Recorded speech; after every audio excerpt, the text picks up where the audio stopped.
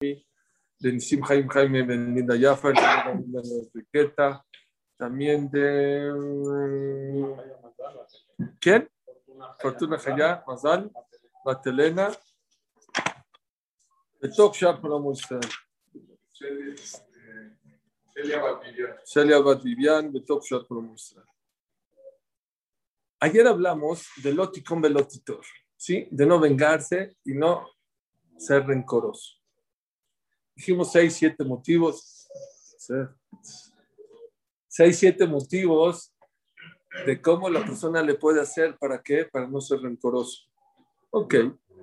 Ahora les tengo una pregunta increíble. Les va a gustar mucho esta pregunta. Dice el pasuk, Loti con velotitor. No te vengues y no seas rencoroso. ¿Qué dijimos que es rencoroso y que es no vengarse? Rashi dice, que es la Gemara en Yomá. Ashilem Magaleja, préstame tu, oye, ¿me prestas tu pala? No, la verdad, yo no presto mis palas, no presto mi coche, no presto dinero. Después de un tiempo viene él y dice, oye, me prestas. Oye, si tú no me prestaste cuando tú podías, ¿sabes qué? No te presto. Eso es venganza, ¿no? ¿Qué es rencor? Rencor no es ahí te odio, te odio. No. Rencor es cuando él viene, el que no te prestó o el que no te hizo el favor, viene contigo y dice, oye, préstame. Y tú le dices, ¿sabes qué? Sí te presto. Pero quiero que sepas que yo no soy como tú. ¿Te acuerdas que yo vine una vez contigo y no me prestaste? Yo no soy como tú. Tampoco, está prohibido. Pregúntanos, Mefarshim. A ver, ¿para qué la Torah larga? Sí, cuando tú vienes conmigo y me pides la pala que tú no me prestaste, no nada más que te la tengo que dar, no te puedo recordar que tú no me la prestaste, pues Kol Shikem que no me puedo vengar. Con más razón. Yo diría Lotitor, yo borraría Loticom. Y aprendes por Calvajomer Loticom, ¿sí o no? Si yo te digo, ¿sabes qué? Cuando venga una persona que no te prestó su coche, no nada más que se lo tienes que dar, no le puedes haber recordado que, él no te lo prestó. Pues Kol Shikem, que no te puedes vengar. Está de más Loticom. Está de más Loticom, está de más no vengarte. Obviamente que tampoco no te puedes vengar. Entonces, en vez de decir Loticom velotitor, no te vengas y no guardes rencor. De dicho Lotitor. ¿Qué es Lotitor? Cuando alguien, una persona le pediste un favor y no te lo hizo, no nada más se lo tienes que hacer, no le tienes que recordar que él no te lo hizo. Y con más razón, sé un poco inteligente y lógico que la Torah va a prohibir que te vengues. ¿Está buena la pregunta o no? Buenísima. ¿Entendido la pregunta? Está fácil. A la Torah no le gusta alargar, ¿saben? La Torah le gusta cortar. No se espanten, no voy a hablar ya de rencor y de vengarse, ya hablamos ayer mucho, tranquilos. Les voy a decir un yesod en la vida. Dicen los Balea Musar, ¿saben qué viene la Torah a enseñarte? Un concepto muy importante en la vida de cómo el Yetzer Hara trabaja con el ser humano. ¿Saben cómo trabaja el Yetzer Hara con la persona? Véngate. No te prestó dinero. Tú fuiste con él, no te prestó. Ahora tú no le prestes. No te prestó tu coche. No le prestes tu coche. Yetzer Hara, vete de acá. Vete de acá. Yo no te hacerte caso. Yo no soy vengativo. Como allá el Rambam. El vengativo es para los bajos. Yo soy de nivel. Yo no me voy a vengar. El Yetzer Hara es muy abusado. ¿Ya te deja? ¿Sabes qué te hace? Tienes razón. Tienes toda la razón. ¿Tú cómo te vas a vengar? No te vengues. Pero dale la lección. Por lo menos dile, oye, ¿sabes qué? En la segunda vuelta te agarra el Yetzer Hara de bajada. Dáselo, pero recuérdale que tú no eres como él. Dice la Torah, Sedek Tirdov. Hay gente que es muy buena a la primera, pero a la segunda se cae. Les voy a decir muchos ejemplos. Pero si tú se lo prestas y en tu corazón sigues sintiendo que, o sea... ¿No le dices nada? No pasa nada. Bueno, tienes que trabajar en tu corazón, tendrías que trabajar en usar, pero no traspasas por lo menos el visor ni de no vengativo, ni tampoco de rencoroso. No, seguramente sí, porque nosotros vamos atrás de los pensamientos y detrás del corazón. Sí, pero aquí el masé es decirle, hacerle sentir mal en el momento que él te viene a externar. Escuchen esto. Viene tu esposa y te sala la sopa, te la saló. Viene el Yetzirah que te dice, dile, ¿cómo? No te la comas, ¿cómo te sala la sopa? ¿Cómo puede ser? Vete, Yetzirah, no te aburras. Te la comes. ¿Saben qué? Entre paréntesis, me voy a salir un ratito.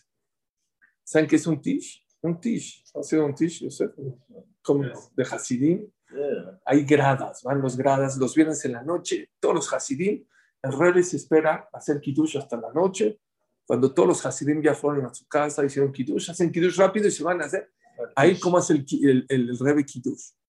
Y come cholent, y hace kiddush, y le reparte, y la gente se rompe la cara por un pedacito de pan o de cholent del Rebbe. Shirai. Dicen que lo que come el Rebbe, el jajam, lo que sobra es verajá. Entonces la gente se vuelve locos. Es increíble. Es que no ha ido, tienen que ir a Vishnitz, a Belza. Es increíble. En Israel es increíble. Bueno, había un Rebbe que empezó a comer el cholet. Una cuchara, otra cuchara, otra cuchara, otra cuchara. Se lo comió todo. No dejó. Dije, bueno, así.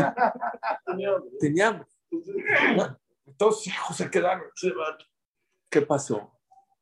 ¿Quién era la cocinera? La cocinera era una albaná, una mujer viuda, jazita, que la ayudaban, y se le vació la sal, era incomestible. Dijo, si yo voy a darle el cholent a todos los hasidim, se van a burlar de la señora y se va a sentir mal.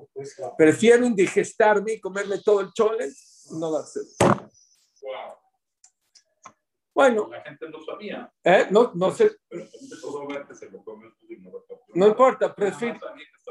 Sí, él nomás. Nadie se dio cuenta. Pero la gente pudo haber pensado mal también. No importa, dijo, que piensen mal de mí y no que piensen mal de la cocinera. Eso bueno. Esos son hasadim auténticos, verdaderos. No el que, oye, me hace un aventón, ahí te dejo en la esquina. ¿No? Completo, ¿no? Bueno, ¿qué pasa? Viene el Yetzirah y te dice, oye, no te la comas, te la saló tu esposa. ¿Qué dice el Yetzirah? No voy a hacer majloket, vete de acá, me la voy a comer. ¿Qué pasa? Se la come. Y el Yetzirah te dejó. En la noche te hace que le digas a tu esposa, oye, estuvo muy rico todo, pero para la otra no sales tanto la sopa. Se la echas. Ya pasaste la dura, pero él no se deja, se llama la segunda vuelta. Te agarra en la segunda vuelta. Él no se deja. ¿Sí me entendiste? ¿Te contienes una fuerte? Sí, la verdad, sí tienes razón, Shalom Bait. En la tarde se la suelta. No, ¿para qué me dijiste? ¿Para qué te la comes? ¿Se arma la bomba atómica o no se arma? No es nada más en Shalom Bait. ¿Saben dónde pasa también? Cuando una persona al Beta Knesset en la mañana. Dice el Yetzirah, no te pares a rezar. ¿Para qué vas a ir a Dios? Hace frío, te dormiste tarde, estás cansado. Ya te acomodaste aquí en la casa. Ya para que el Beta Knesset, ya llevas un año aquí rezando. Ya quédate, ya. ¿No? Ya. ¿Qué le dice el Yetzirah? Yo me voy a parar. No, a mí no me vas a agarrar de bajada. Y te paras. Y te vas. ¿Sabes qué te hace el Yetzirah? ¿Ya? Bueno, ¿ya le ganaste? No. ¿Sabes qué hace? El Yetzirah te agarra y te dice, saca tu celular, a ver, a lo mejor tienes un pedido, a lo mejor alguien te está hablando. Yetzirah no se deja, es la segunda vuelta. ¿Por qué Abraham Avinu fue tan grande? ¿Por qué? ¿Saben por qué? Porque la prueba más grande que pasó, ¿saben cuál fue? No la queda Isaac. Cuando bajó de la queda, ¿cómo se sentía Abraham Avinu? ¡Wow! Ya. Pasé la prueba. A mi hijo único, después de 100 años me dio mi hijo y no sospeché de Dios y me paré temprano. ¿Saben qué dice el Midrash? Que el Yetzirah le puso un río hasta la boca para que no suba a hacer la queda. Y se metió al río y se quitó al río y luego subió y luego ya lo iba a amarrar. Aparte de la prueba. Aparte se la subió, ya llegó, ya lo va a sacrificar y Dios dice, ¿sabes qué? No lo toques, te estaba probando. Díganme ustedes, ¿qué se sentía Abraham en ese momento? ¿Qué irá Chamay? soy un campeón, la pasé, como Baruch Hashem. Baja. ¿Qué pasa? Sara muerta. ¿Por qué se murió? Porque se enteró. Miren el Yetzer Hara, qué canijo. No, dijo, ya la pasaste. Señores, la única y exclusiva manera de perder tus mitzvot. Tú ya pasaste una prueba. Ya te paraste al minyan. Ya hiciste un gesed. Ya viniste a una clase de Torah. Señores, nadie. Esta clase que están escuchando, nadie se los puede quitar. Nadie, ni Dios. Cabiajo, ni Dios. Te pusiste el tefilín en la mañana, ya es tuyo. Ya nadie, eso es tuyo, verdadero, auténtico. Eso estás trabajando para ti de verdad. Por eso, en Ben-Jorim la Misho Sekpa Torah, ¿quién es la persona libre? Dice Rabel Yashiv, libre es aquella persona que tiene algo de él, la persona que tiene Torah. Porque la persona que no tiene Torah, nada es suyo. Todo, las mitzvot y masinto bien que hagas, son tuyas. Hay una sola manera de perderlas. Una. ¿Saben cómo? Después de haberlas hecho. Si te arrepientes. Vean este masé que pasó en Benebrak. Una persona estaba en el Bet Knesset, ya se iba después de Minjá, y después de Minjá lo agarra una persona y dijo, oye, es que necesito contarte algo, que me ayudes en algo. Dijo, sí, con mucho gusto. Se sentó, media hora lo agarró a platicarle, a contarle sus problemas. Ya le dijo lo que le pudo ayudarle, que le dijo, no. Sale y ¿qué está pasando? Le están poniendo el candado a su coche en el parquímetro, se le venció. Porque él pensaba ir media o 15 minutos a Minjá, no 45 minutos. Le dio mucha pena. Ahí es cara, en Israel es cara la multa, no es juego. Entonces vino esta persona y le dijo a esta persona, oye, me da vergüenza, me da pena. De verdad, ¿qué le dijo esta persona? Dios me está probando. Dios me está probando. El quedarme a escucharte es un gesed muy grande. ¿Qué hizo el Yetzer Hara? El Yetzer Hara hizo que me pongan la araña, que me pongan el candado en mi coche, para que diga, ¿para qué me quedé a escuchar? Y pierda esa verá. Tranquilo, Dios me mandará dinero por otro lado. Y esa es la grandeza. Estamos preparados nosotros para la primera vuelta. Pero muchos de nosotros, la segunda vuelta nos resbalamos. Nos caemos. Y como estos ejemplos, les puedo decir muchísimos. Mucha gente decide venir a la clase. Ya voy a venir a la clase. Sí, tienes razón. Primero no te dejan.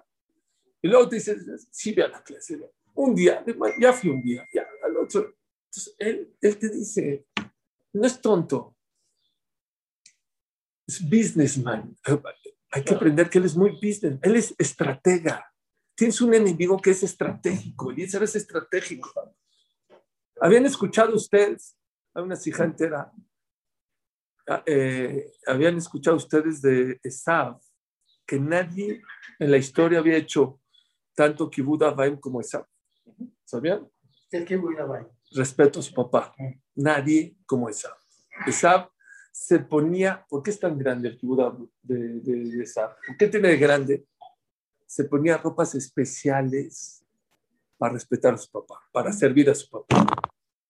Bueno, ¿y qué tiene de grande? ¿Saben qué tiene de grande? Que Isaac era ciego. Entonces, ¿para qué te pones? Si tu papá igual no te va a ver. No por él, por mí. Por mí.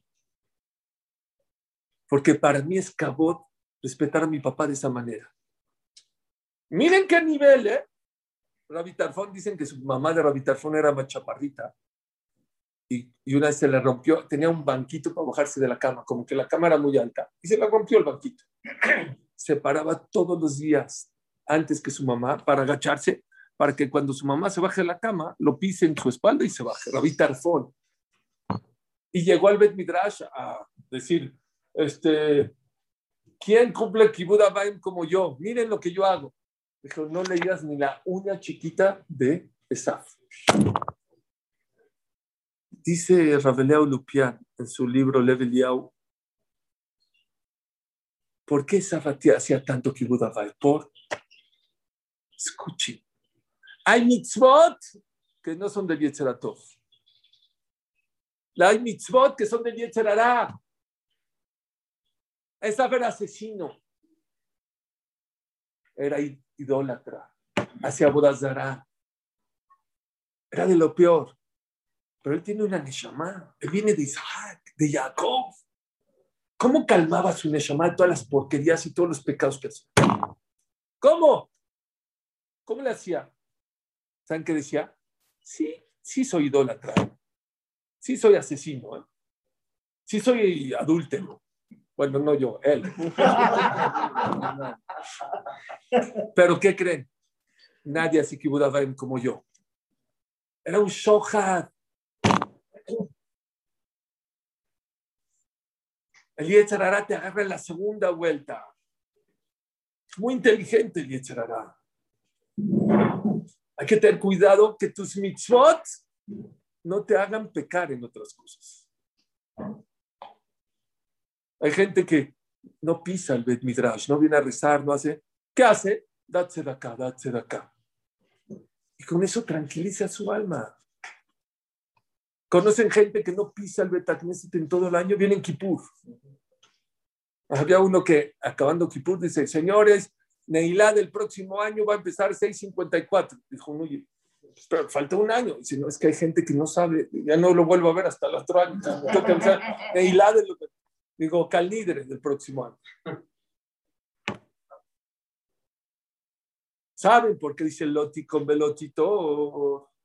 ¿Por qué dice no te vengues? Y aparte, no nada más no te vengues, no se la recuerdes cuando le vas a prestar. No te vas a vengar, pero tampoco se la recuerdes. Porque el Yetzer Hará así trabaja. Primero te dice, véngate. No, bueno, por lo menos recuérdasela. Él se conforma con cualquier tropiezo que tengas. ¿No te pudiste vengar? Por lo menos dísela. ¿Te comiste la sopa salada que te hizo tu esposa? Está bien, cómetela. Pero después dile, reclámasela. Hay que estar alerta. Es lo que decimos todos los días en Arbito. Ahorita vamos a decir, la hacer a Satán milefanenu o meajare. Quítanos al Satán, al Yetzer Hará, antes y después. ¿Qué es? Quítanos al Satán antes y después. ¿Qué es antes y después? Primero el Yetzer Hará no te deja hacer la mitzvah. No te pares al minyan, no de acá. No vais a estudiar Torah. Échale pleito a tu pareja, discute con ella y tú te pones duro. Yo no me voy a dejar con el Yetzer Hará, no soy tonto. Tienes razón. ¿Qué hace? Párate al minyan, pero agarra tu celular a la mitad de la tefilá. Cómete la sopa toda salada, pero al rato le reclamas a tu esposa. Dísele. Dile, oye, ¿qué manera de cocinar? Mira, yo me la comí, ¿eh? Eso es lotitor. Eso es lotitor. ¿Ya te la comiste? Ya. Lo duro es comérsela. No, pero, ¿sabes qué? Estaba muy salada la sopa. ¿Ya para qué? Porque esa no te deja. Su guerra contra de ti es constante. Número 1. Y 2, él no quiere grandes, no quiere grandes, él no quiere ganar la guerra. Te gana la batalla. Te gana batallas. Poquito. Y para nosotros, y eso va a ser a Satán milefanenu meajarem. Quítanos al Satán antes y después. ¿Y saben qué escuché de Ramalkiel Kotler? ¿Saben qué dijo? Exactamente así hay que jugarle al Yetzer Hará. Me oibai tejatimei. Aprende del Yetzer Hará. Tú, si no le ganas, vengo a estudiar todos los días 4 horas. No, tú del Yetzer Hará, ¿sabes qué? Tienes razón. Yo no voy a ir a estudiar 4 horas diarias. Voy a estudiar media hora. Media hora. Voy a empezar. Déjame. No le ganes la guerra. El error más grande que tiene el ser humano contra el Yetzer Hará, ¿saben cuál es? Que le quieres ganar la guerra. No le ganes la guerra. ¿Saben por qué? ¿Cuándo se gana la guerra con el Yetzer Hará? ¿Cuándo? Hasta que te después 120. No hay. Hasta Tashef en los dice al tamim atzmeja adiomoteja. No confíes en ti hasta el día de la muerte. Había un jajam llamado Shimon Cohen Gadol. entró al Kodesh HaKodashim. El que no sepa se va a agarrar ahorita de la silla. Entró al Kodesh HaKodashim 80 años. ¿Saben qué es 80 años? Quiere decir que en 80 años no tuvo un pecado. No un pecado. Un pensamiento malo de pecado.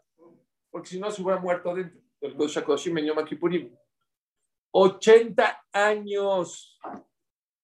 Y después de 80 años se hizo kofer. ¿Qué se renegó a Dios. ¿Cómo? Después de 80 años. ¿Cómo puede ser? Dice la Gemara, no confíes en ti hasta el día de la muerte. ¿Por qué? El Yetzer Hara puede entrar al Kodesh HaKodashim 80 años y después de 80 años darte la vuelta. Él no para. ¿Pero por qué una cosa así de... ¿Qué le pasó a él? No sé qué pasó con él. ¿Es increíble o no? La Gemara dice, de aquí aprendemos que al-Tamim no creas y no confíes en ti hasta el día de la muerte. ¿Por qué? Porque el Yetzer Hara es constante. Les voy a dar etzot de cómo pelear con el Yetzer Hara. Hemos hablado un poco, pero ahora les voy a dar nuevos consejos que a lo mejor nunca lo hemos hablado. Primero que todo, que sepas que te quiere agarrar en la segunda, con tu esposa, en Shalom Bayit, en Yetzer Hara, no, en ver cosas. No, lo grande no lo ves, pero luego ves cosas pequeñas. En los negocios, en todo, en Emuná, en Bitajón. Por ejemplo, pasa mucho en un cliente. Vas a ir a vender, o le vas a ir a cobrar a un cliente, viene, no te paga. ¿Y tú qué? Estás fuerte, porque viniste a la clase con Emuná y Bitajón. No importa. Yo tengo Bitajón, que Hashem me va a ayudar. Esto. Y luego le hablas al otro cliente al que seguro te iba a pagar. Tampoco te paga. Ahí te tira. Te deshace. ¿Y sabes por qué te deshace? Porque tú te creías con mucho Bitajón y pasaste la primera. El Yetzer Hara al revés, te ayuda a pasar con el favor. Eres un tzadik, Dios te ama. Y vas a ver ahorita todo lo que perdiste con este cliente, Hashem te lo va a pagar triple con este cliente. Pero eso es grandeza. Eso es grandeza. Grandeza no es pasar la primera vuelta, la segunda, la tercera y la cuarta. Esa es la diferencia entre los grandes y los chiquitos. Dice el Sefer Hasidim, me parece, dice el Sefer Hasidim, tú piensas que tu éxito en la vida es que tu Yetzer Hara viva tranquilo. No. Tu éxito en la vida es que tu Yetzer Hara toda la vida esté peleando y ganando la Yetzer Hara. Benjamin Franklin, presidente de Estados Unidos, decía de otra manera. Decía, no pidas una vida fácil. Pide fuerzas para vencer tus retos. ¿Saben por qué? La vida fácil no tiene tanta alegría. De verdad. Suiza es uno de los países con más dinero per cápita, más tranquilos. ¿Alguna vez escuchan aparte de los chocolates suizos, han escuchado una buena noticia, una noticia de Suiza? De los relojes, de las joyas. Pero, en serio, ¿hace cuánto no escuchan ni vacunas, no se meten en broncas, ni todas las vacunas están bien ahí, la gente no se muere ahí, aparentemente todo está de color de rosa ahí. ¿Saben cuáles de los países con más suicidios hay en el mundo? En el mundo, Suiza. No pidas una vida fácil, pide fuerzas para pasar tus pruebas. Esa es la diferencia entre la gente grande y la gente chica. La gente chica piensa, los grandes es porque le tocó fácil en la vida, ¿no es cierto? Los grandes fueron gente que supieron luchar contra sus retos. No se cayeron, no a la primera. Nosotros, entiéndame, lo que estoy hablando hoy es que nosotros también luchamos, pero la segunda te deshace. No estás preparado para la segunda. Estamos preparados para la primera, para la segunda ya no pasas. Eso es Tzedek Tirdof. Sé correcto y persíguelo. ¿Qué es Tzedek? Tzedek Tirdof. Persigue lo correcto en la vida. Una vez, otra vez otra vez, y si te puedes pasar toda la vida persiguiendo lo correcto en la vida, hazlo otra vez. Ese es el éxito, y se los dije en la clase de Rabbi Akiva. Constancia en lo que haces. Hay gente en Jinuj Habanim, en la educación de los hijos. Empieza bien, y luego se cae. Grita, se enoja, se pelea, habla tonterías. La persona que quiere tener éxito en la educación de sus hijos no es un día, es constante. Hay gente que reza. Cuando tiene un problema, así me ayuda, apenas ya le va bien, deja rezar. Está mal. La gente, Dios dice, cuando tienes un problema te acercas, cuando no tienes problema, entonces ¿qué quieres? Que todo el tiempo te esté mandando problemas para que te acerques. No es lo correcto. ¿Cuál es la mejor tefilá? Cuando todo va bien. Cuando hay que acercarse más a Dios. Cuando todo va de maravilla. Porque Dios dice, mira, le va de maravilla y se acerca más, pues le vamos a dar más cosas buenas. Ese es el secreto de la vida. Y hay gente que se equivoca. Lo mismo es con la lucha con el Yetzer Hara, todo en la vida. Número uno, la persona tiene que saber constancia contra el Yetzer Hara. Él es constante contra ti. Número dos, no lo aplastes al Yetzer Hara. El Yetzer Hara hay que debilitarlo. Nunca van a ver una acción en la Torah hasta que venga el Mashiach que lo va. ¿Por qué? No nos conviene matar al Yetzer Hara, porque si tenemos pago en el Olam Haba, es porque hay un Yetzer Hara. La estrategia no es matarlo.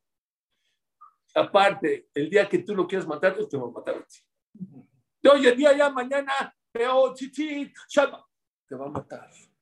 Y la caída es mucho más fuerte. Hay gente que ha tratado de hacer esos cambios de 180 grados, pero la caída es mucho más fuerte y ya no se levanta. Tienes que aprender a jugarle a Yetzer Hara como él te juega, poco a poquito, paso a pasito. Cada centímetro es una ganancia. Cada yarda es una ganancia. Así es el Gaón de Vilna. Y se los digo. El Yetzer Hara, ¿saben cuál es otra de las estrategias del Yetzer Hara? ¿Qué es de hacer a Satán y Lefanén una jarenu? Ya que hiciste una mitzvah, por ejemplo, viniste, podías irte, quedarte en la casa, o irte al Starbucks, o quedarte en el trabajo. No, voy a venir a estudiar Torah. Y vienes a estudiar Torah, y lo venciste. ¿Sabes qué te dice el Yetzer Hara? Y veniste, está bien. ¿No te hace sentir, wow? En vez de quedarme en mi casa, vine a estudiar Torah. El sentimiento del Yetzer Hara es muy tremendo. Después de hacer las mitzvot, te las hace chiquititas. No nada más las mitzvot, las averot también. Fuiste, te comiste un plato de cerdo y todo. ¿Qué te dice él? No pasa nada. Dale, no pasa nada. Te hace el Yetzer Hara ver todo pequeñito. Un pensamiento de reflexión de Teshuvah. Un paso más cerca de Dios, una tefilá como debe ser, una moneda a la cerca, todo es grande. Todo lo que hagan, 5 minutos de Torah son grandes. Les conté de Rav Pinkus. Había dos, bueno, ya lo conté muchas veces, pero me encanta. Había dos tipos de alumnos. Uno llegaba a la clase 8 y 5, 8 y 10, 8 y 5. Se enojaba Rav Pinkus, empezaba a las 8, lo regañaba durísimo. ¿Por qué llegas 8 y 5? ¿Por qué 8? No, esto, Bueno, ya. Su amigo de él, ¿a qué os llegaba? 5 para las 9. ¿Qué hacía el Rav Pinkus? A ver, póngale silla. Le hacía resumen de la clase. A ver, pasen un vasito de agua. Entonces, el primero se enojó. Dijo, mire, Han, yo estoy mal. Que 8 y 5. Pero él llega 50 minutos después. ¿Por qué no se lo zumba a él? ¿Por qué no lo regaña a él? Debe regañarlo. Dijo, para nada. A él lo alabo y a ti te voy a zumbar. ¿Pero por qué? Dijo, porque tú puedes llegar a las 8. ¿Sabes por qué llegas? Tú eres dueño de tu fábrica, de tu vida. Tú puedes llegar aquí a las 8. ¿Sabes por qué llegas 8 y 5, 8 y 10? Porque a ti 5 minutos de Torah no son nada. Lo mismo, 8, 8 y 5, 8 y 10, 8 y 9, es lo mismo. Él es empleado. Él, la única manera de llegar aquí es 5 para las 9. Otro que diría, ¿para qué llego a la clase por 5 minutos? Él valora 5 minutos de Torah.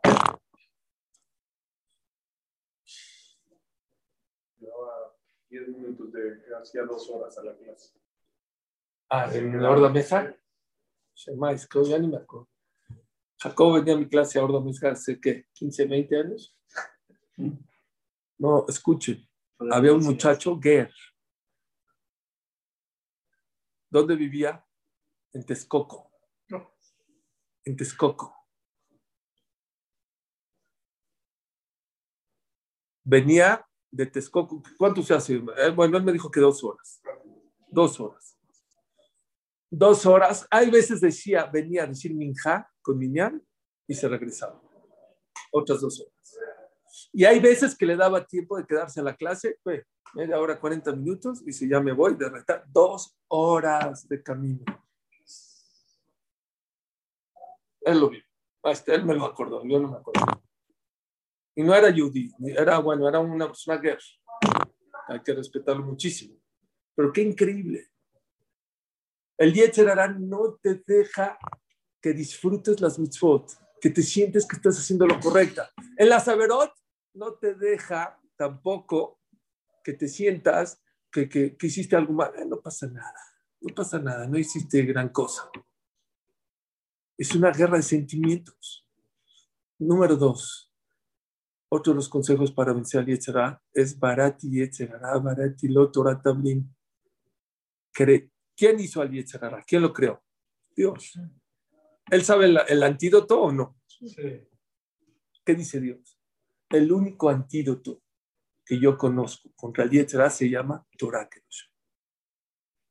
Si una persona quiere vencer al Yetzer Hará sin Torah, no vas a poder. ¿Sabes por qué? Porque el que lo creó te está diciendo, Barati Yetzer Hará, Barati lo Torah Tabim. Yo creé al Yetzer Hará, yo soy el que hice la medicina para el Yetzer Hará. Y la medicina para el Yetzer Hará se llama Torah.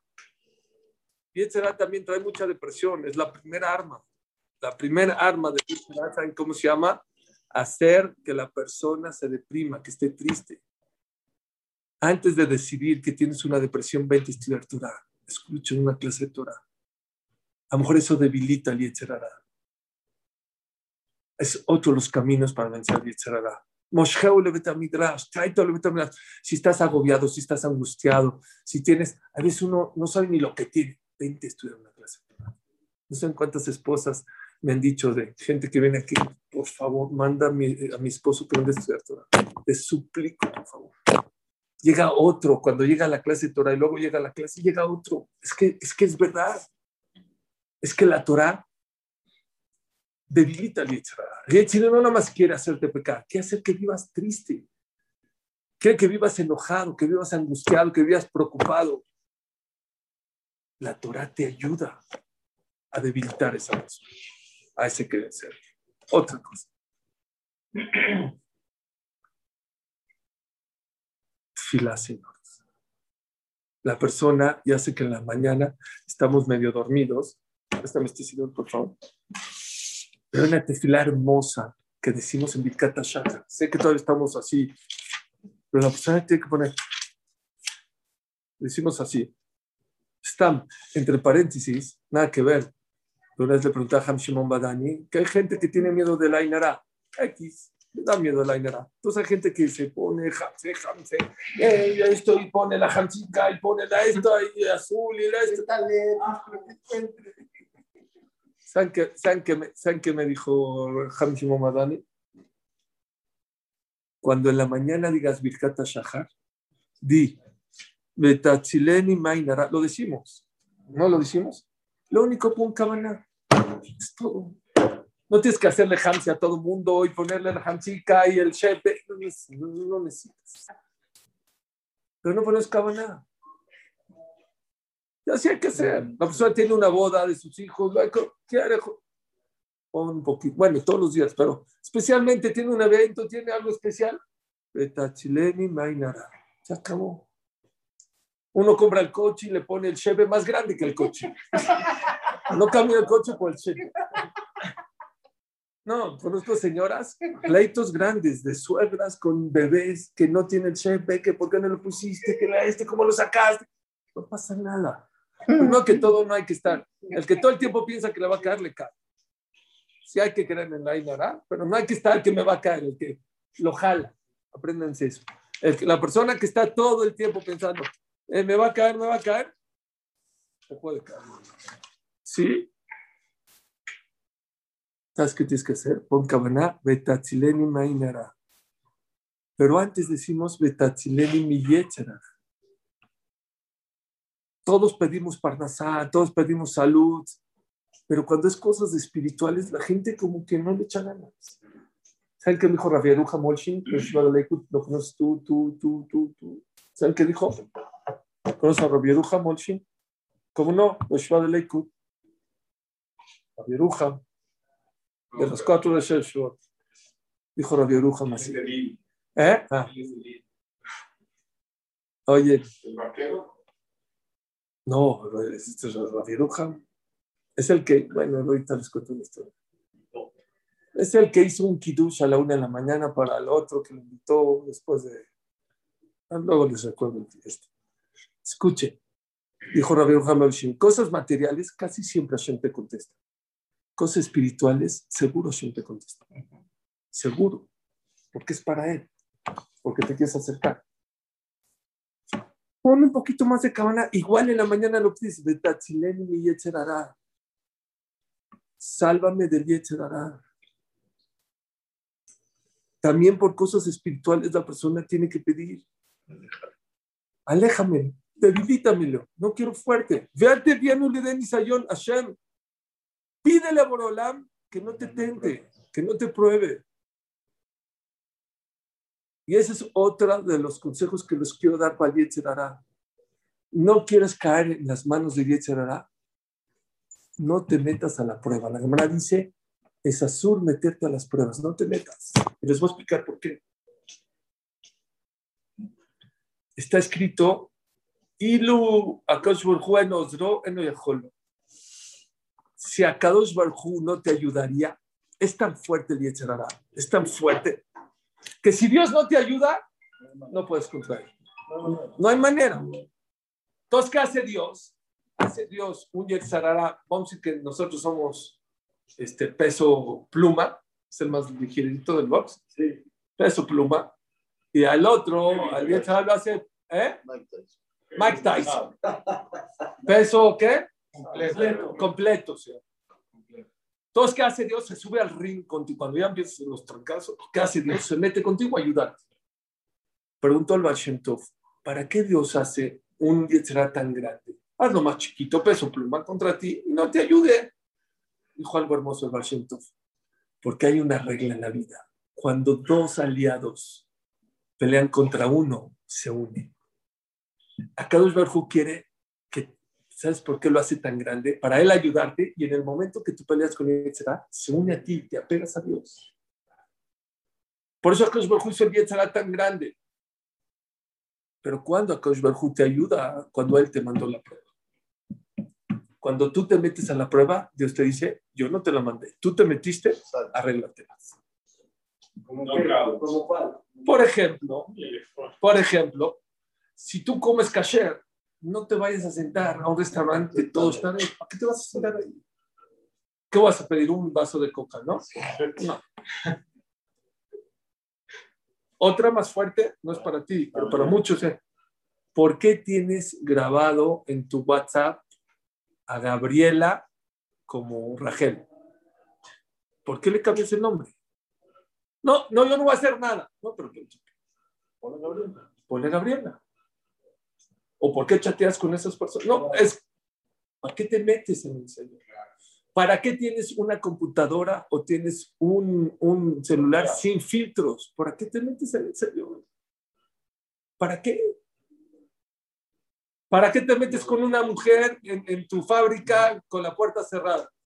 No voy a hacer nada, pero ¿para qué lo haces? Dicen que había una persona que era, ¿cómo se llama? Alcohólica. Era alcohólica. Y dijo, esta persona que era alcohólica, ya le convencieron, dijo, bueno, voy a empezar, como dice, sube en la clase poco a poquito. No voy a dejar de todo. Voy a empezar a dejar de tomar solo. Si estoy solo, procuro que no voy a tomar solo. Así dijo. Es un paso. voy a tomar con alguien, por lo menos con alguien, ya. Su esposa se fue de viaje con la vaca, sus hijos, un día está jueves en la jueves, ¿no? Los lunes me dijeron que ya todos los días ya tiene un nombre de... Está jueves en la noche solo, y se para con una sed de un whisky. No puede. Ya no puede. Tiene una ansiedad del whisky, pero está solo en su casa. Y no que desporta a la 1 de la mañana al vecino, aquí no pase, se asoma, no hay nadie.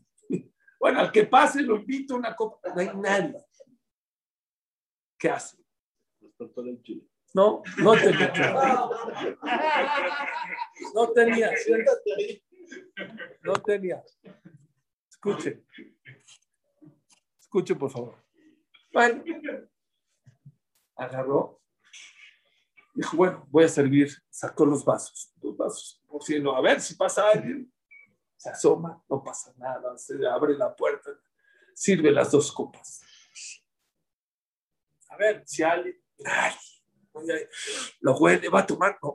No, yo dije que no va a tomar. Ya no puede, está desesperado. Se asoma a esto, nada. De repente viene una mosca, se para junto a la otra copa, le dice, ¡Lejaim! Dicen los jajamín, cuando una persona se pone en la prueba, una mosca lo hace caer. Una mosca te hace caer. Muchas veces pierdes muchas batallas con el Yetzer Hara. ¿Sabes por qué? Porque te metiste en el misayón, porque te paraste en el misayón. El inteligente, ¿qué hace? Se aleja del misayón. ¿Para qué te metes al misayón? Búscate buenos amigos, no te agarres mal a los amigos, pero es duro luchar con muchos amigos. Y perdón, pero es el error de mucha gente joven que agarra, él está en este nivel de religión y agarra un nivel así de religión. Y para que, no, yo la voy a hacer que suba, yo la voy a hacer que cuide Shabbat, que come kasher y que... Sí, pero ¿para qué te metes a la prueba? ¿Para qué? ¿Para qué jalas la carreta tanto? ¿Por qué no? O sea, no puedo generalizar, hay casos que se hacen ballet chubá mejor que ellos.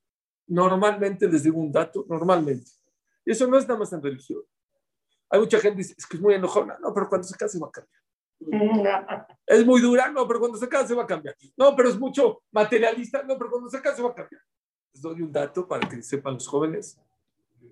Normalmente, si te va de maravilla y te quiere mucho tu pareja, el cambio que hará tu pareja es un 10 o un 15%. Nada más. Nada más. Con la persona que conoces antes de casarte es con la que vas a vivir toda tu vida. Hay casos rarísimos que se hacen normalmente, del 10 al 15% es el cambio que vas a ver en tu pareja. Normalmente, dicen los psicólogos. ¿Y qué pasa? Te metes a la prueba. ¿Saben cuántas parejas yo conozco que no cuidan Shabbat por culpa de su pareja? En vez de él jalarla, él lo jala. Shlomo Amelech. ¿Con cuántas mujeres se casó? 1000. 1000 mujeres. ¿Saben qué dice la Gemara sobre Shlomo Amelech?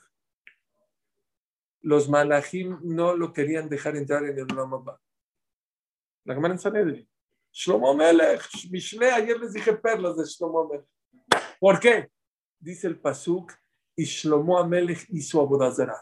¿Como Shlomo Amelech hizo Avodah Zarah? No, dice el hermano, no él, pero como sus esposas hicieron Avodah Zarah, la Torah lo considera como si él hizo Avodah Zarah porque eran sus esposas. ¿Y por qué Akadosh Baruj Hu, increíble? ¿Con qué argumento Akadosh Baruj Hu utilizó para sacar, para meter a Shlomo Amelech a Olam Haba?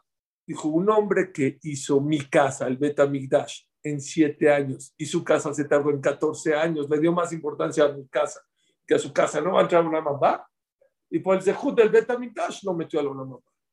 Les hago una pregunta, ¿qué Shlomo no era inteligente? ¿Para qué se casó con muy mejores? ¿Saben qué dijo Shlomo Amelech? Yo soy rey. ¿Con quién se casa el rey? Con puras reinas. No crean que se casó Se casó con la reina de Egipto, con la reina de Etiopía, con la reina de Mesopotamia, con la reina de Irak, con la reina de cada. Y dijo, yo voy a influir sobre todas para que haya Torah con todas mis esposas. Y ellas van a, como son las reinas entonces voy a hacer que haya Torah en todo el mundo. ¿Quién jaló a quién? Él no hizo Avodah Zará, pero no pudo con ellas. Ellas hicieron Avodah Zará. Hashem lo castigó, ¿saben? ¿Cuántos hijos tuvo Shlomo Melech? 1 y Jorobab. ¿Uno y Jorobab? 1 y Rehobab. De 1000 mujeres tuvo un solo hijo, Shlomo Melech. ¿Cómo? Un solo hijo. Sí, se lo persiguió. No, ese era David Amelech. Pero Shlomo, un hijo, Rehobab y Jorobab. ¿Y por qué? ¿Para qué te metes? Por eso es tan bueno estar siempre rodeado de buena gente. Aprende de todos, pero júntate a los buenos. Júntate con gente buena. Júntate con gente que te va a jalar a hacer el bien, a rezar, a estudiar, a tener armonía. No te juntes con gente ¿Por qué te metes a la prueba? Tzedek Tirdov. ¿Cómo le hago para luchar contra el Yetzirah? El Yetzirah es muy... Sí, es verdad. El Yetzirah es estratégico, tú tienes que ser estratégico. Estudia Torah, pide tefilá. Igual pides tefilá, hazlo con mucho más ganas. No te metes en pruebas. Y por último, les voy rápido. No me van a ver ahorita los del Zoom, pero les voy a leer una carta rapidísima de Rav Hutner. Es una carta muy famosa que le escribe a un bajur.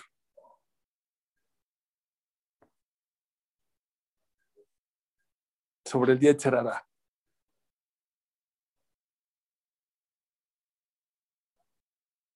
Es un muchacho que le habla, que ya está harto, que ya se tropezó muchas veces. Ya tiró la toalla. Ya soy tan malo, ya tantas veces le prometí a Dios y me volví a caer, que ya tiré la toalla. ¿Sí? Él fue el que dijo. Dijo así. Vean qué bonita carta, rápido se las voy a leer.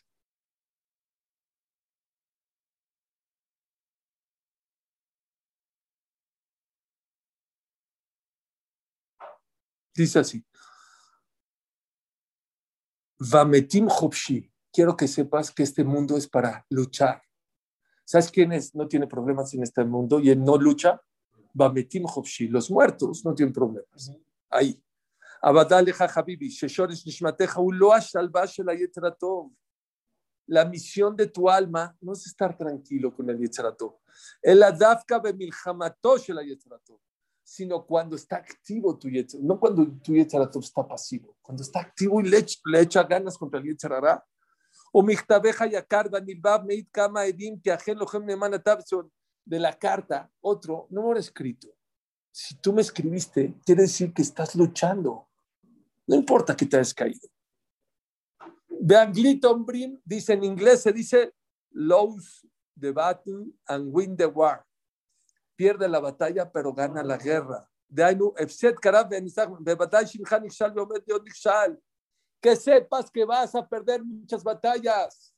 Esta es la vida. La vida es que una persona se cae en esta vida. Satán. No digas, ay, no digas eso, no digas eso. ¿Cómo? Sí, es la vida. La vida es que uno se cae, se tropieza. Tiene pruebas.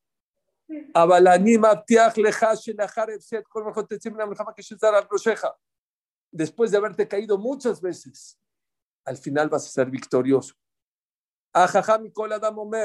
Shlomo Amelech, el jajam más grande, dijo, Sheva y Pol Tzadik Bekam, 7 veces se cae el correcto y se vuelve a parar. Atipshim, los tontos Joshvim, ¿cuál es el pshat? Aunque se cayó 7 veces el correcto, se vuelve a levantar. No entendiste. El tzadik es grande porque se cayó 7 veces. No es porque, si se cayó y aún así se paró. No, porque se cayó, se levantó en la vida. Ohavai, הנני לוחץ אותך לבבי ולדחוש בעונך, כאילו היה מכתבך מספר לי אודות המצוות המעשים טובים שלך, הייתי אומר שקיבלתי ממך. Dijo, si esta carta me mandarías, ¿tú crees que si me hubiera escrito, jaja, me estudié mucho y me puse el tefilín, te iba a felicitar? No, te felicito porque esta carta habla de tu lucha en la vida. Esa es la carta que estoy valorando.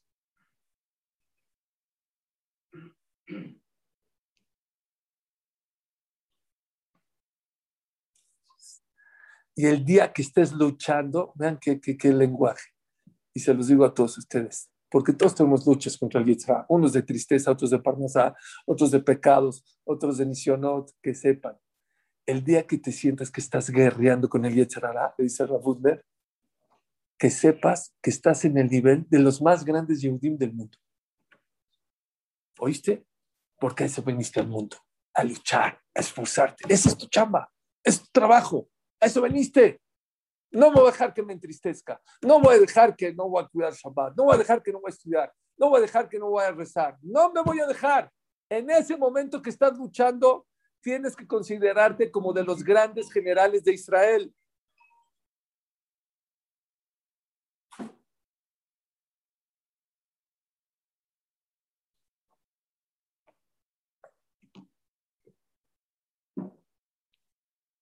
Ya, es muy larga, solo dice nada más tienes que saber una cosa, sí se lucha, sí se guerrea, pero al final la alegría viene. Dice el Mesilat Yesharim, mientras más grande sea tu reto en la vida, más alegría va a ser, más feliz vas a ser cuando logres vencer.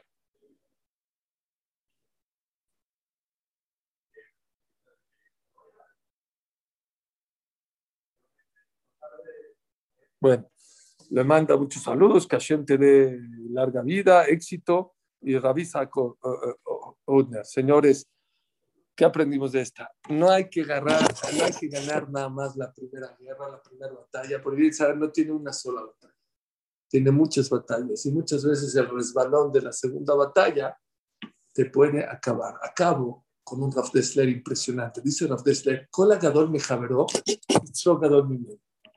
Todo aquel que es más grande en nivel, su yetzerá es más grande. Pronto Rav Dessler, a ver, ¿quién tiene más yetzerá de ver un partido de la Champions League de Shabbat? ¿Tú o Jamón de Yosef? Obvio. Pues como dice la Gemara, con la Gadol de Javeró, el que es más grande tiene yetzerá más grande. Dice Rav Dessler algo muy fuerte. Dice Rav Dessler, no que a Jamón de Yosef le dice, a ver, vamos a ver el partido. No. A Jamón de Yosef, cosas que son averot, se las pinta, que son mitzvot, por ejemplo.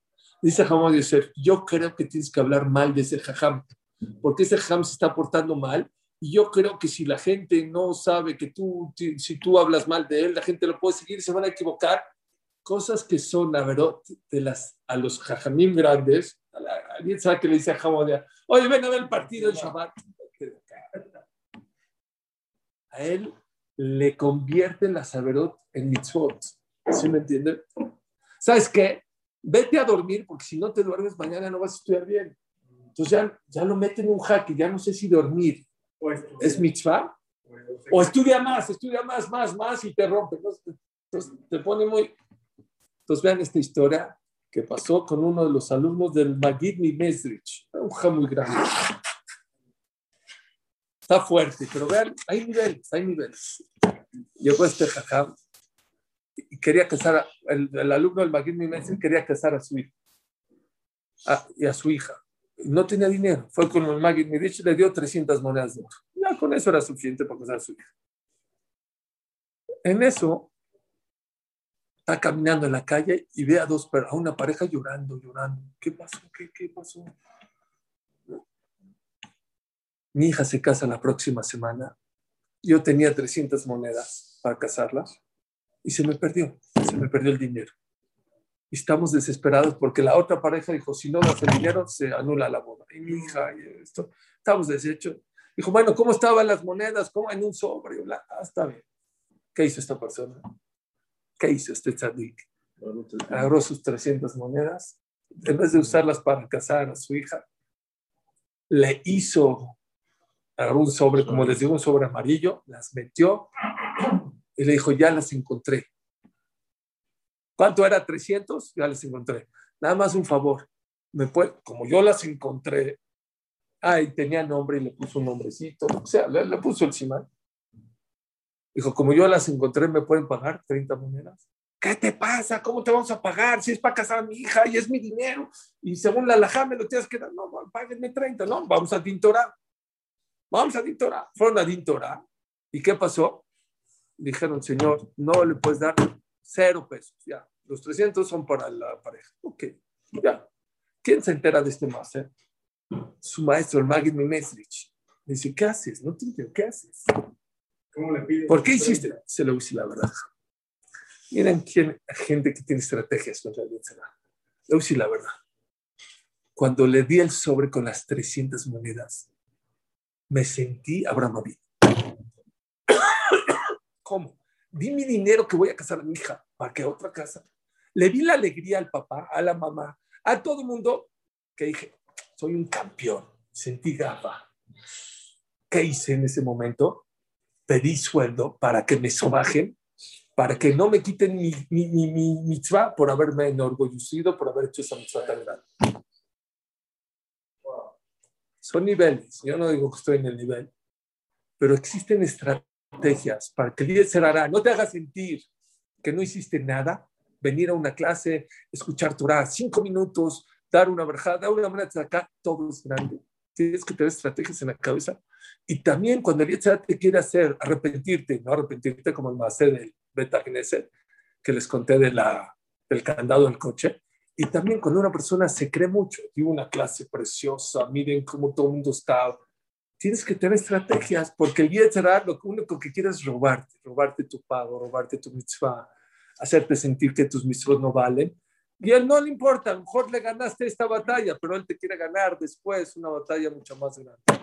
Que Hashem nos dé el zehut de poder luchar, pelear y vencer a nuestro Yetzirah todos los días. Saludos a don José. La vieja Nana Kasha Omer.